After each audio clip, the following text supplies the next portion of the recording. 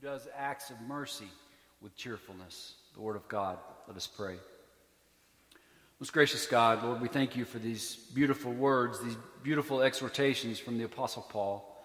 And Father, as we look at them in a little bit more in-depth, we pray that your Holy Spirit would magnify their meaning in our hearts and minds, that we may see them afresh for the first time, that we may not just know them, that we may also put them into practice in our lives as we go about renewing our minds each and every day. And Father, may the words I speak bring you glory, for it is in Christ's precious name we pray. Amen. So we've been looking at Romans 12:2 for at least 2 weeks. We'll look at it a little bit again this morning. But there's a lot of gold in those few words in the first few verses of chapter 12. And last week we focused on examining and seeking the will of God and exactly what that looked like and what that meant. And Paul is going to tell us what it looks like to renew our minds. He tells us to renew our minds, and then he's going to put a little flesh on the bones as to explain to us what that looks like.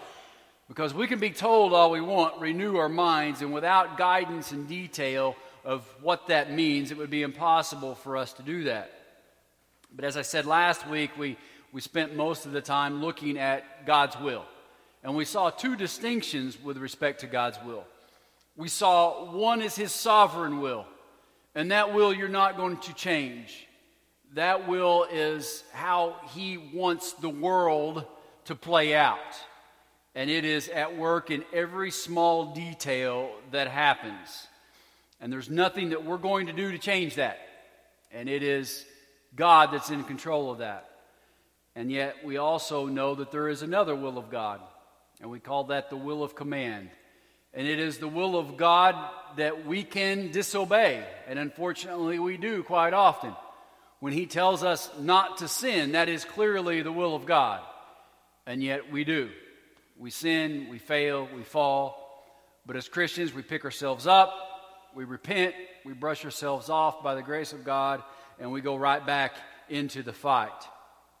And so hopefully you can see that those two types of wills are different. There is one that is obey-oriented, and there is one that you're not going to mess with. There's one that you're not going to confound. And there's beauty in both of those, and we talked about the beauty in both of those. When disaster strikes, I want to know that God's got this. That no matter what anybody or anything, whether it be a human or Satan or anything else is going to happen, God's in control of it, and he's got it. And at the same time, I want to know that God doesn't like sin. And even though those bad things over there happen because of sin, he doesn't approve of that sin. And he despises the sin that is in the world. And so there is beauty in both of God's wills as we looked at them last week. But I want to spend more time this morning on this renewed mind and what that means and what that looks like in our lives. And the renewed mind, and I want you to understand, because Paul exhorts us and I exhort us. But the renewed mind is not given to those with the greatest willpower. And I want you to understand that. Okay? The renewed mind isn't handed to those who have the greatest amount of willpower, because it's never going to work that way. A truly renewed mind flows naturally from a renewed heart. And that's the way it comes about. So if we're just focused on how we think and focused on willpower, it's not going to work. Because there's always going to be evil incentives and motives and things like that in there that's challenging us and distracting us.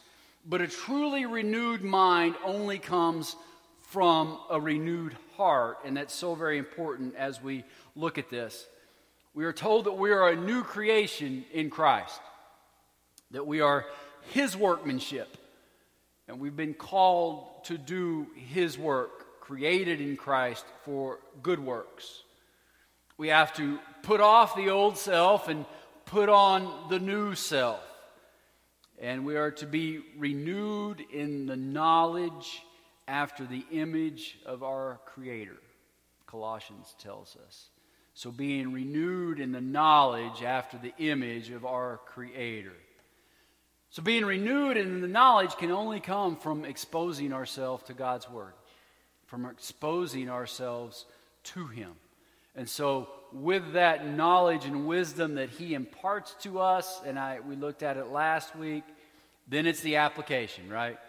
It's fine and dandy to have all the knowledge you want and all the wisdom you want. But if we don't apply it, it's worthless. It is worthless. So it is the application is where the rubber meets the road, so to speak. So everything in chapter 12, and I don't know, I would ask that you take the time this week to read the entire chapter 12. Know that everything in chapter 12 deals with a renewed mind and what it looks like and how it is to be applied in our lives. And it is an extremely beautiful chapter because of that. And so we embark on that a little bit this morning as we look at verse 3. Verse 2 encouraged us to renew our minds. Now, we're not really told how the renewed mind thinks or how it works. And we did get some clues in verse 2, but we get a little bit more information in verse 3. And it is in verse 3 that Paul puts a little flesh on the bones of a renewed mind. For by the grace given to me, I say to everyone among you, you're not to think of himself more highly than he ought to think, but to think with sober judgment, each according to the measure of faith that God has assigned. Does anyone not have any problems with this verse? Really? If you see this and you think you've got this good, you're simply lying. And you're not able to have sober judgment. That's the truth. If you think this verse is easy, you're not sober-minded and you're not looking at your true self and true being. So we've got some clues here what a renewed mind looks like. And so the opposite of a renewed mind is a fallen mind, right? Is a fallen mind. And whenever we began this study in Romans all the way back in chapter 1, we saw in detail what a fallen mind looked like. And that's the beauty of the book of Romans. Because I told you and I challenged us all whenever we started in this wonderful venture through the book of Romans that it would challenge us. It's going to tell us things about ourselves that we may not like. And it's going to tell us things about God that we may disagree with in our judgmental hearts. But it is filled with beautiful truths. And we have that here this morning in chapter 12 as well. So when we looked at the fallen mind in chapter 1, we know that the fallen mind exchanged the glory of God for what? This guy, right? Ourselves. We exchanged the glory of God for an image of an image, a copy of a copy of a copy of creation. We traded the glory of God for the glory of ourselves. That's what the fallen mind does. The fallen mind is only worried about one thing. That is, what's in it for me? How can I be happy? How can everything in my life be wonderful here on earth? That is the definition of what a fallen mind looks like. But here we're seeing the contrast of that. We're seeing a renewed mind and what the renewed mind is supposed to look like. The renewed mind cherishes the glory of God above all else. The fallen mind cherishes the glory of himself or herself. The renewed mind cherishes the glory of God.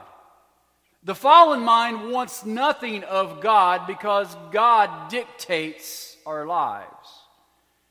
And you ain't the boss of me, right? That's the fallen mind. The renewed mind understands the beauty of following Jesus, the beauty of submitting to Christ and to His law and everything that goes along with it. The renewed mind sees that and seeks that because in a renewed mind, Christ is its treasure above all of creation. We talked about back in chapter 1 how the fallen mind worships the creation over the Creator. Everything gets kind of backwards. God's created so many wonderful things for us. When the fallen mind comes in, we worship the creation and basically don't even agree that there was a Creator. But the renewed mind is just the opposite. The renewed mind enjoys creation and all the beauty and wonders that God has given us, but we always know the difference and seek to worship the Creator. Know and understand that He created this for our enjoyment, but how much more will He create in the next life? When there is no sin, when there is no pain, there is no suffering. Renewed minds do not make idols out of things in this world. It treasures the glory of God above everything else. It is always quick to give God the glory for even the smallest of things. And those were all things that we can glean from verse 2 about the renewed mind. Now, verse 3, as I said, is going to expand on that. Look at the number of times Paul uses the word think. Not to think of himself more highly than he ought to think, but to think with the sober judgment. Three times in that passage. And so you're dealing with a mind here. You're dealing with a renewed mind and what a renewed mind is supposed to and not supposed to do. And what exactly it looks like. What's the sin in Paul's exhortation here? Anyone? Pride, right? Pride. That's it. Pride is the sin that Paul's getting at here. And it's the first one out of the box, right? He just exhorted us to renew our minds, and then bam, right out the gate, he starts off with pride. And it's not a coincidence that that's where he starts. Because that is the biggest difference between the fallen mind and the renewed mind. The sin of pride. God resists the proud and gives grace to the humble. The issue with pride is that it not only stands between us, each other, but it stands between us and God. Because as I just quoted to you in James, and I think it is in Peter, we see that God does resist the proud and gives grace to the humble. The mind set on the flesh does not submit to God. Because the only thing that the mind set on the flesh does is submit to ourselves. And that's the danger with pride. Indeed, it cannot. Minds of the flesh are not subordinate to God. At least they think they're not. They ultimately are, but they think that they are not. In fact, minds of the flesh are insubordinate to everything and everyone.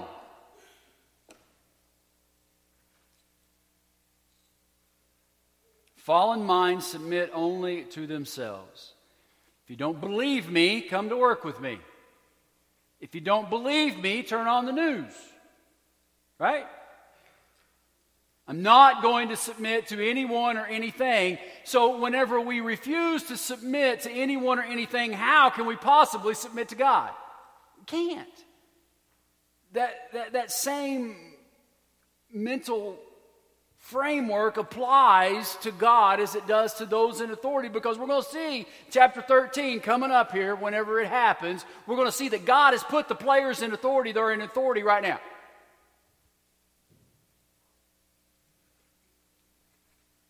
So this idea of I will not submit to anything or anyone is a fallen mindset and is not a renewed mindset. So Paul asks us to make a sober judgment. What does he mean by a sober judgment? We have to be honest with ourselves, and I've asked us to do that because when it's just you and God and there's nobody else out there that you're trying to fool or trying to make yourself out to be something that you're not, it's just between you and God, you have to make a sober judgment of who you are. At some point in time, we have to look in the mirror. Right? The fallen mind always looks in the mirror and loves what they see. The fallen mind is the world's biggest narcissist. They absolutely believe that their image is better than every other image out there. That though it may not be perfect, it's good enough. That's a fallen mind. A renewed mind is honest with themselves.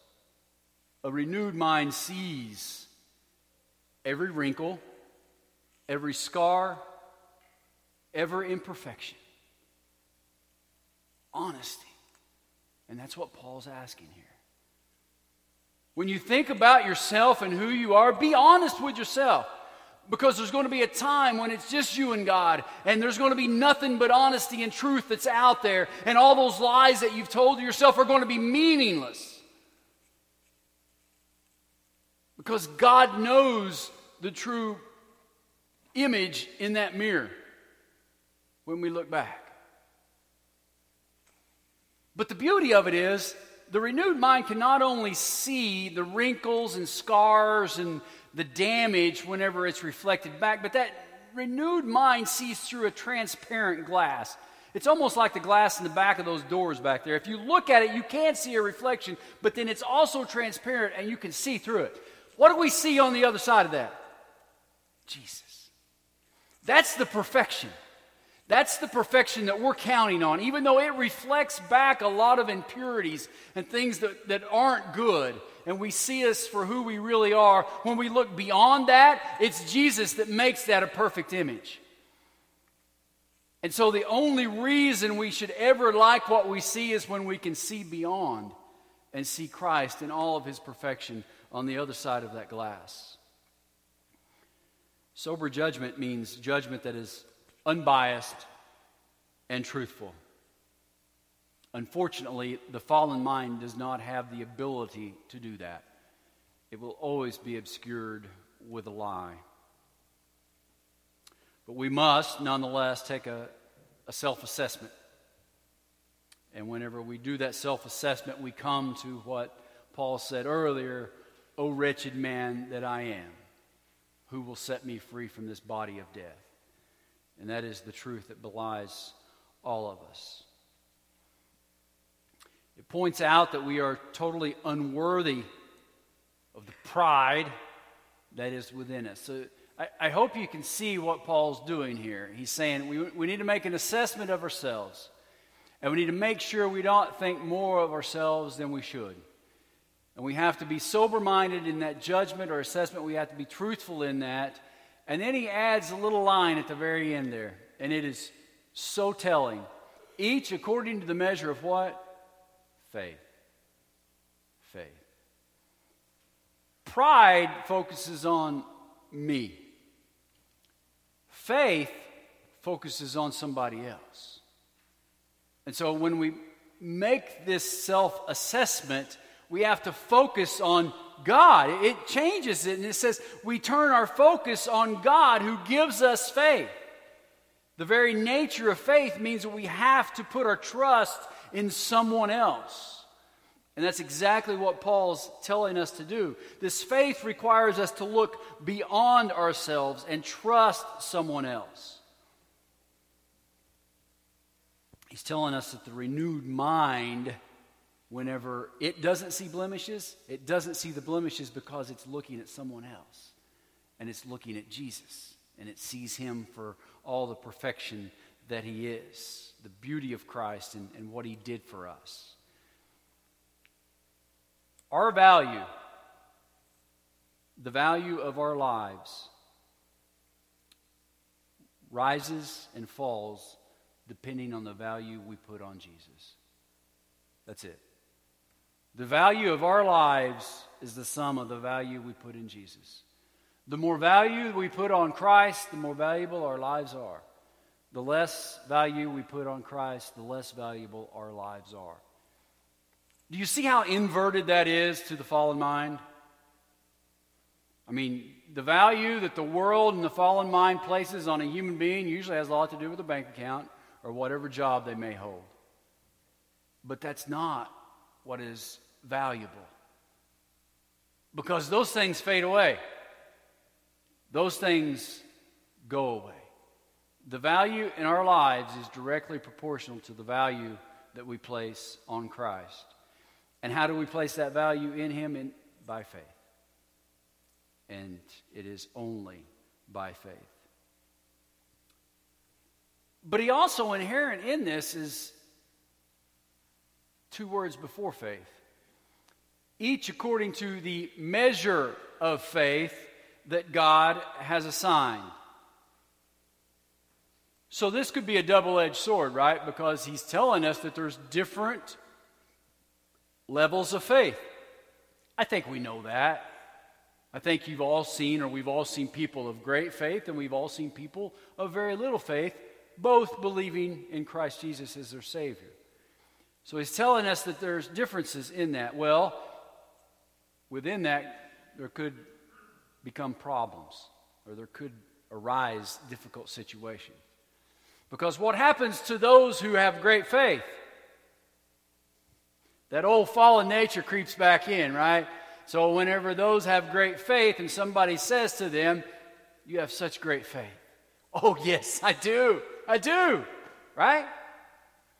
Those that have very little faith, by the same token, whenever you feel like, "I wish I had that faith," and then you can become envious and you can feel inferior and you can feel like maybe I'm not a Christian at all. So there are dangers in that. And they're only dangerous because of the fallen man that continues to reside to some extent within us. But the pride can show its ugly head in our lives in a very inopportune moment. But it is a measure of faith. Not everyone has the same amount. So does this help or does it hinder the church is the question. Talked about how it can hinder the church through pride, through jealousy, all types of different feelings we can have about that. But at the same time, it can also be very helpful to the church. We know that Paul did not mean that it is given in different measures so that we can be envious or jealous or that others can be boastful and proud. But we have to also know that faith grows and sometimes it also diminishes. Romans 15:5-6. May the God of endurance and encouragement grant you to live in such harmony with one another in accord with Jesus, that together you may with one voice glorify God and the Father of our Lord Jesus Christ. So here we see the benefit of that. We see the benefit. He's given to each a measure of faith, and we'll talk about some of the gifts in the coming weeks. But He's given to each a measure of faith, and they are to work together to glorify God with one voice. A renewed mind has no pride in that it's not boastful of great faith, and in the same way, it is not envious of little faith. A renewed mind works together and encourages one another, loves each other, and in so doing glorifies God always. The renewed mind acknowledges with all honesty, no matter what that level or portion may be, that it is God that gave me this. I did nothing to deserve it. And when we keep that mindset, then humility always follows. So finally, what do we do about this? Because God's in control of the faith. He's the one that gives it. I think that we have to be honest with ourselves and all agree, and we all wish we had more faith, right? Because we all have those moments when we feel like, God, I just wish I had more faith. So because God gives it, do we just sit on our hands and say, God, give it, and do nothing?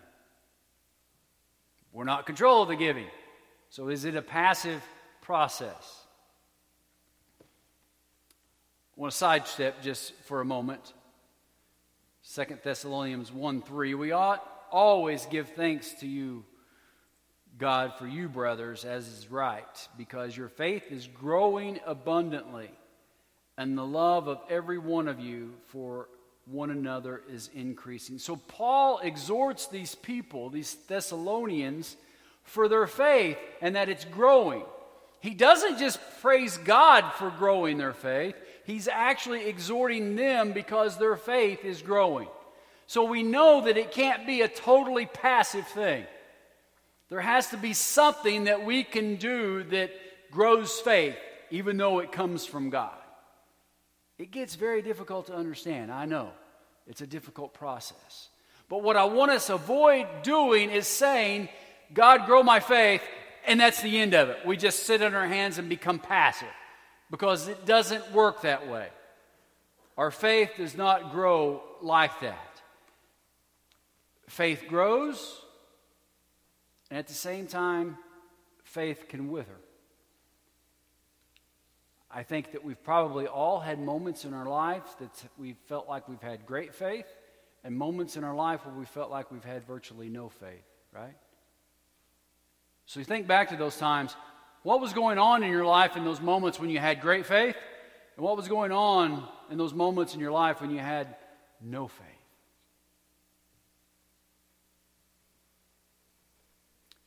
It grows and it withers, yet it comes from God. Philippians 2:12. Therefore, my beloved, as you have always obeyed, so now, not only as in my presence, but much more in my absence, work out your salvation with fear and trembling. Exercise your faith. Exercise your faith. We don't sit on our hands and wish we had more faith and expect that it's going to come. It doesn't come through those types of channels. We have to exercise our faith. It is active and it gains strength the more we exercise it. The less we exercise it, the more it withers. That's just reality. So those times of great faith, I will promise you, you were much more diligent in your relationship with God than you were in those times of no or little faith, right? That's the way it works. The Holy Spirit reminds us, hey, you need to be doing these things to get closer to God, and we refuse and we don't, we disobey the will of command, then our faith begins to wither.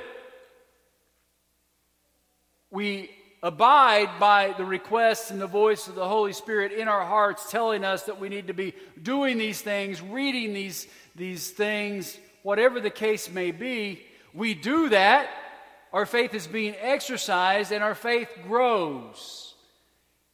And we become closer with God. It's that simple. The more we exercise it, the greater it grows. The more we neglect it, the more it withers. It's like our bodies, right? When we're young, we don't think about it that much. But the older we get, the more we know we have to exercise our bodies or they wither, right? I was telling somebody the other day, I can do anything and I'm sore. If I burp, I'm sore for 3 days. You know, it's just the reality of what our bodies become. So if we don't exercise them, then we're not going to be able to do the things that we used to do very easily. Same way with faith. Always know that it comes from God, though, right? Know that. But when the Holy Spirit encourages us to read our Bible, to be involved in a Bible study, or whatever the case may be, listen to His voice, obey His voice, and your faith will grow. What gets me are those that don't prepare, that disobey the command or the will of command of God, will not listen to the Holy Spirit in their hearts, and then when tragedy strikes, woe is me. Why is this happening to me? What has happened? Because your faith has not been built to the point you can deal with it. Right? If your faith is where it needs to be, nothing in this world is going to happen that you're going to be able not to deal with. But we neglect. And when we neglect, it withers. And when it withers and tragedy strikes, our world explodes. Our reality explodes. Listen to that still small voice when he comes across your mind and he said, you know what, it'd be nice if you would pick up your Bible and start reading it. It'd be nice if you came to Sunday school, if you dedicated yourself to whatever it is. Listen to that voice, and I promise you, when you listen to that voice, he's going to grow your faith. And he's going to bring you closer to God, and he's going to give you the faith you need when tragedy comes, and oh, it will. Don't think that you have the Midas touch in your life, that everything you touch will turn to gold, and you'll never suffer, because that's not life. That's not reality. But when that tragedy comes or that suffering comes, you're going to be able to deal with it. Because you know that you serve a God that's in control of everything, and he loves you, and he despises the sin, and you guys are close. You want that great faith that somebody else has? Listen to the Holy Spirit. That's what a renewed mind looks like. And that's how a renewed mind acts. Amen? Let us pray. Most gracious God, Lord, we thank you for the wisdom that Paul imparts to us through your Holy Spirit. Father, we pray that your Holy Spirit, that he would speak to all of our hearts, that he would encourage us to draw closer to you, because we know the moment we do, then our faith gets stronger. And it is with that great faith that we're able to endure the most difficult hardships here on this earth. And we're able to see your glory in everything, Lord, from the rising to the setting of the sun, to the sound of the birds, to everything that exists on this earth. That it is here for our pleasure and your glory, and let us be able to see that always, Lord, no matter how difficult it may be. Father, help us to exercise the faith that you give us. Help us to always remain humble, no matter how great that faith may grow, that we know and understand that it is a gift from you, and it's not because of anything that we do. And may our lives be living sacrifices unto you, and may you renew our minds. For it is in Christ's precious name we pray. Amen.